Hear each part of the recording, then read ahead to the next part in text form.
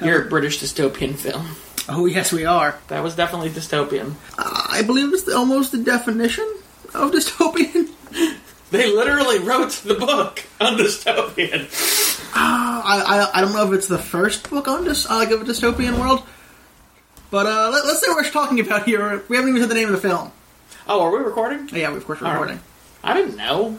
You didn't do any introductions. Hey, everybody. Welcome to the All You Consider Delve. This time we're talking about the 1984 film, also known as 1984. You're really missing out, you audience, on the hand gestures that are accompanying this. There's some dancing, too. In any case, yes, 1984, made in 1984, a British dystopian film, written and directed by Michael Radford, based upon George Orwell's novel of the same name. And yes, I literally just read that straight from the Wikipedia. Like we often do to open our podcasts. The movie, for those of you who don't know, and I've never read the book, but and I knew this, so most of you should probably know this, is a dystopian picture about a picture of society on a totalitarian strike. It's the main character is Winston Smith, played by John Hurt, who goes through his life as a member of the middle class of society. Yeah, I mean, it's a middle class over a large lower class. Yes. The middle class is also pretty poorly off. The middle class is about 17%, the lower class is about 83%, so not quite, so more like 15%, because the upper class is like 3%. Yeah. So my math is completely wrong there, but I'm really close. But I mean, you get the idea of, there's a massive lower class, a fairly small middle class, and then a very tiny upper class, which is, the inner party in this case. Takes place in London, the capital city of the territory of Airstrip 1. And it doesn't necessarily really tell too much of a story other than give you a picture of what dystopian society is like, what their new ideas are, and pictures Winston Smith as a quiet objector, really. I mean, he hates... In his thoughts. Sort of this regime. But he still works for them every day and lives his life.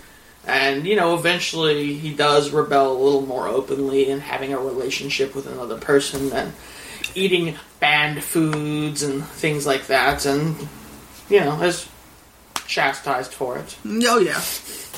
But in any case, that's the basic premise with some spoilers. The basics. I mean, this is one of those... It's to say we're spoiling this, the movie does not deviate. I also haven't read the entire book. After seeing the film, I decided I have to read this because... it's on my list now, too. You can see that there are things that are removed. There are, but not only that, but I think that this was just never going to... I have to admit, I didn't enjoy it. I enjoyed the ideas behind it, which is why I'm going to read the book.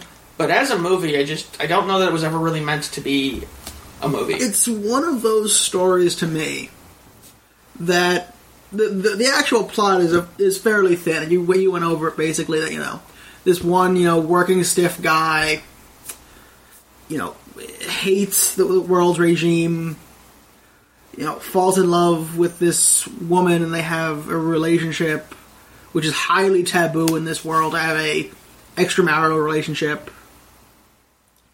And this sort of leads him down another path of, vocalizing his rebellion, but not actually doing anything with it. Mm-hmm. And they meet this other man, O'Brien, who plays a bigger role. I think we're going to get that a little later in the podcast when we talk about him in the film. And definitely, did he play a bigger role in the film or the book? I'm just getting to the part in the book where he's appearing as a bigger role. Okay.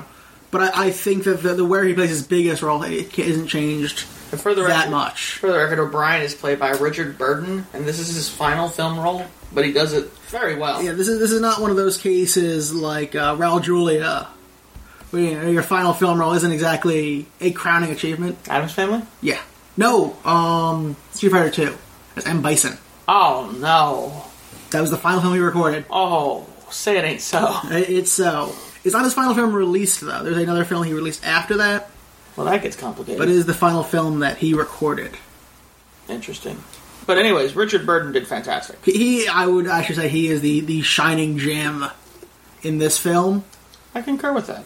I mean, I like John Hurt's acting. I think he does a good job as Winston Smith. I honestly think everyone did their work right. It's the acting is good, but this is the book at times reads like a treatise on the world at the time, and the movie does too, and that makes for a really, really boring movie. It makes for a boring movie, and the movie, it's interesting to look at. I like the way the film looks in general, the way society looks, because, trying to get across the points. Yeah. But it doesn't make for a easy-to-watch film. And I mean, I enjoyed it, but that's because I can easily just look at a film and enjoy it. I enjoyed parts of it, but on a whole, I would not have continued into it if not forced. Not forced by the list? Yes. I like that they filmed it like in that proper time period, in the proper location. It still felt like the technology felt like weird.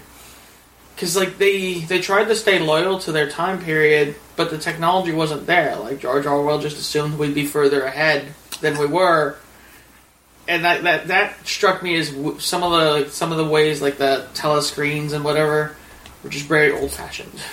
I think they wanted it to look almost like the time period it was written in. That to sort of say that we don't advance that much, other than in a few key areas between the 1940s, 50s when the revolution happens in the story, and to the present day of the film in 1984. That sort of the only place where we really make advancements is in war and in spying. Fair enough. Well, there's some other advancements, and I was very impressed too with Orwell's ability to predict places we go. Like, and some of it I think even had its roots down there, like the dictation via voice, the telescreen that would see everything you could do. I mean, these are some interesting ideas from a 1948. 48? Really? Was that late? That's what the year. Ah, okay. This book comes out of a post World War II, early Cold War. So 1948. Mentality. I mean, like, there were televisions yet. There was TV. It wasn't a big thing yet. It wasn't ubiquitous. It wasn't very common. No. You can see some of the things they do though is definitely coming from that. Now that you've said that, now that I have a better idea when it came out, from a 1948 post World War II perspective, like the 2-minute hate. I could see that where they're all meeting up in group to like watch this thing and hear the speeches by the various leaders of the community or of the party, and to look at who the enemy is, and so this nebulous but named enemy. Right, because I think that society back then was a little more likely, like that was something they did more often, to congregate. I was in the 6th grade when 9/11 happened, and at that time we didn't have obvious hate events, but there were patriot rallies essentially, where everyone in the school would gather out in the schoolyard and we'd all sing patriotic songs. Really? Yeah. That's somewhat scary. This is only 12 years ago, not even. So these ideas are still around. People who have stronger ideas about things, still gather. But I guess as a society as a whole doesn't seem to really do that much anymore. Not often, but there are events that, if you get the right mentality in. And he basically introduced the idea of a 24-hour news network. I mean, that thing was screaming out news constantly, almost anytime it was around. And it was all lies. Of course. I mean... Wait a second. So he really did... Are you saying George Orwell invented cable news? Absolutely. Oh, God. It seems uncannily accurate to say that. Speaking of... you haven't seen Network, have you? No, I haven't. That is a film you need to watch if you want to look at how media has changed and how much that film predicts everything with cable news. Interesting. What was it made? The 70s. Okay. So it... Is that the I'm mad as hell and I'm not going to take it anymore? That film really predicts a lot of interesting things of spectacle news and just a fascinating piece. One of my all-time favorite movies. Fair enough. But yes, George Orwell invented the 24-hour news network. Damn him. Although he didn't invent it to say, hey, this is a great idea. No. I think he's quite saying the opposite. Yeah. I love that the Ministry of Love is there, is how they break you. It's that you love Big Brother and you love the party. His ideas were very interesting, I thought. Like, I'm looking forward to reading the book just because, like the Room 101 and, like, basically the idea that is that, you know, you haven't broken someone until you've made them betray the thing they hold most dear. Yeah, I mean, this has... I'm assuming that a lot of this is in the book. I'm not at this point, but it seems like every torture scene in media since this point comes from 1984. I mean, if you look at that, you know, the how many fingers am I holding up is how many lights are there in Star Trek. Right. Well, I mean, and my guess is that World War II might have leveled us up with the ability to torture people and those ideas. But, you know, I guess their ideas make sense. The logic makes sense. That you know, it does. Math and logic shouldn't matter. It should just matter what we tell you. And until you can say 2 + 2 = 5, then you're still embracing, you know, reality. Well, I don't know if that comes out of World War II or out of the ideological wars that were building in the late 40s, sort of between what in this book becomes Oceania and what becomes Eurasia. Well, I read somewhere today that the former Soviet Union actually used some ideas from, like, used some of the things they do in this book, like the fact that being a fake resistance. The USSR used a fake resistance ploy to get people who were active rebelling against the state, so they knew who they were, and they could, you know, arrest them and detain them. Well, it's a fairly interesting idea, and you kind of... It makes you think that there are more conspiracy theories out there. Mm-hmm. And, like, you almost want to... At least when I'm reading this, that you know, you look at things a little more skeptically. Definitely. And the idea that at the end of the movie, he has been converted so wholeheartedly that he actually hopes he's going to be executed for his crimes. Well, because he betrayed Big Brother. And he loves Big Brother. Of course. It was very interesting, that premise, and I think that you'd get a lot more out of it from the book. For instance, I didn't understand a lot of what was going on in the movie without, you know, running Wikipedia constant on what was going on. Like, I didn't really get what he was doing for quite a while. I didn't get what the thing in the beginning was, even though I've role-played a propaganda machine person who leads hate circles. I didn't know it came from here. That was like, oh, that's where Paranoia got this from. Uh-huh. You know, but this is definitely one of those, hey, fans of this book, we made this movie for you to, like, just look at the thing you love. Absolutely. That's the way I feel about this book. That's absolutely what it is. And for them, I bet they love it. But coming at it and then going backwards... It's tough to do. It really is. But for both of us, it got us to, like, say, hey, we're going to read this book. Okay. And 1984 is not that long, is it? It's just like paperback, 4,000 locations on Kindle. So that's like 200 pages, I think. Yeah, that's a really short book. Yeah. Interesting that they cram so much into it. But I mean, I suppose, like, I'm coming at it from watching like an hour and 50-minute movie where, like, things really drag on. I suppose they don't really have to drag on that much in a book. I'd say that the world is a little more developed in the book for me. I'd like to see that, because they didn't really talk about some of the ideas that we're talking about. Like, the proletariat is mentioned, but it's never really talked about in detail. The way they're mentioned is, there is only hope in the proles. Right. And sort of the only line that they get. And you really never know. Oh, and that one whore that he goes to with the bruised leg. Mm-hmm. But, and there are some scenes that I didn't necessarily like. Not that I didn't like them, but I thought they were almost silly. Like the first scene where he meets his lover, whose name is... Julia? Julia, yeah. He meets Julia in the countryside, and at first it was a decent scene, because, you know, like, it's just a funny scene where they, like, they're basically one-upping each other. Who hates the party more. Right. And what kind of horrible things about the party can I say more? But then, like, this weird... Then it becomes an awkward British sex scene. It really is an awkward British sex scene. They get naked, which is fine. And then, like, she kind of, like, floats towards the camera, and there's just some weird choices. It feels like a 70s sex scene more than an 80s sex scene to me. that's as close as you can get to really even explaining it away. It's just really weird. Yeah. And it didn't really belong that much. And I felt like the nudity wasn't a bad thing. The nudity made sense. Just ugly people nudity. It's ugly people nudity, without doubt. But the nudity made sense because they're all wearing these uniforms, and that's what they're supposed to wear, and everything's supposed to be very proprietary. And then it made it even more shocking when they finally meet in this little apartment that they rented on the down low. And she makes him turn around, and then he turns around, and she's in a dress, and she's wearing makeup. And that's that. I think the nudity from earlier and the uniforms everywhere made that so much more of a shocking scene. Like, oh god, I didn't realize what was missing until I see it. So I liked that choice, but it's like the sex scenes were horrible. I can't think of many British films I've seen that have a pleasant to watch sex scene. I can't say that I've really seen that many British films, and let alone, studied the sex scenes in them, but this was not up there. Some podcast we'll do is British sex scenes.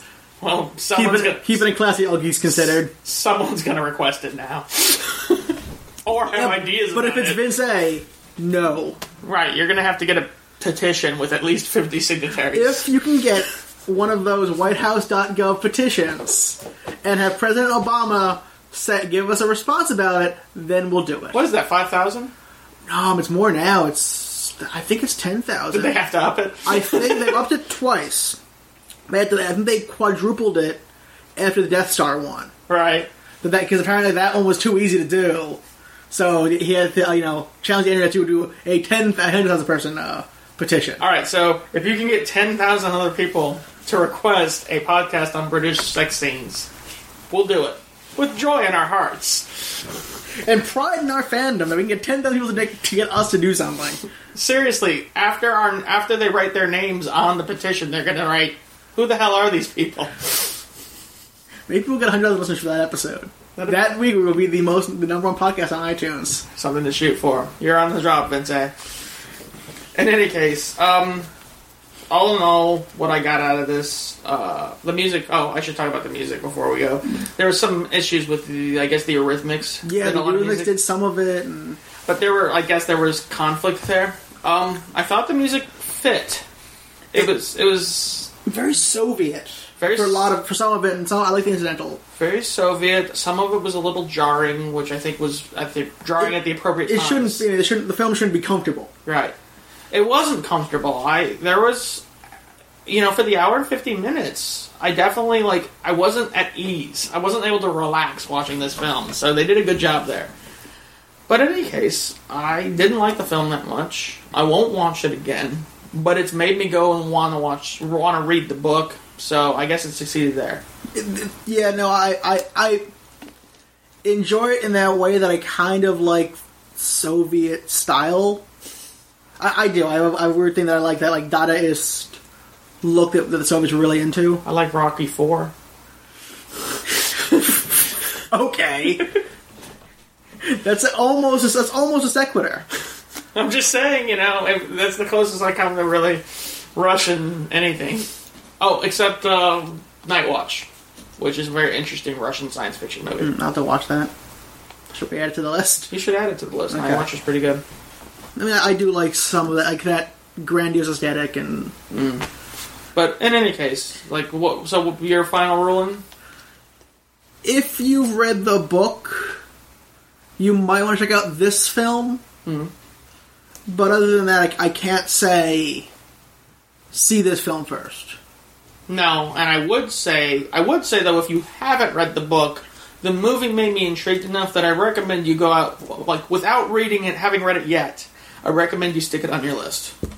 I think that certain ideas in it will help you maybe have a better idea about who you want to be in our society now, especially with all the things that are going on in our government. Plus, it's people talk about this book almost all the time, and sort of talk about the idea of a society that's monitoring people and the ideas in the book, but there's more to the book than that. And I think that it's an intriguing conceptualization of, if you look out your window, if you watch the news channels that you trust, and you see what's going on, you know, we're moving closer and closer. I'm not one of the people who are saying, you know, oh, all my freedoms are being taken away. But we're less free than we were. Some of it's good, some of it's bad. But it's interesting to look at that from the point of view of 1984. So, try to do that. In any case, what's next on the Delve? The next up on the Delve is a anime film called They Were 11. I'm going to look up the Japanese title right now. It is a fairly, if I remember correctly, it's fairly short. It's only an hour long. Yay. Sorry, 91 minutes long. Boo. Oh, sorry, hour and a half. But it's based on an early comic for girls from Japan. So it's we have some discussion on that topic next time. I'm looking at a sci-fi film aimed at women, or aimed at young girls. I am intrigued to watch it now. Anyways, that's it for the Delve this week. We'll see you next time with They Were 11.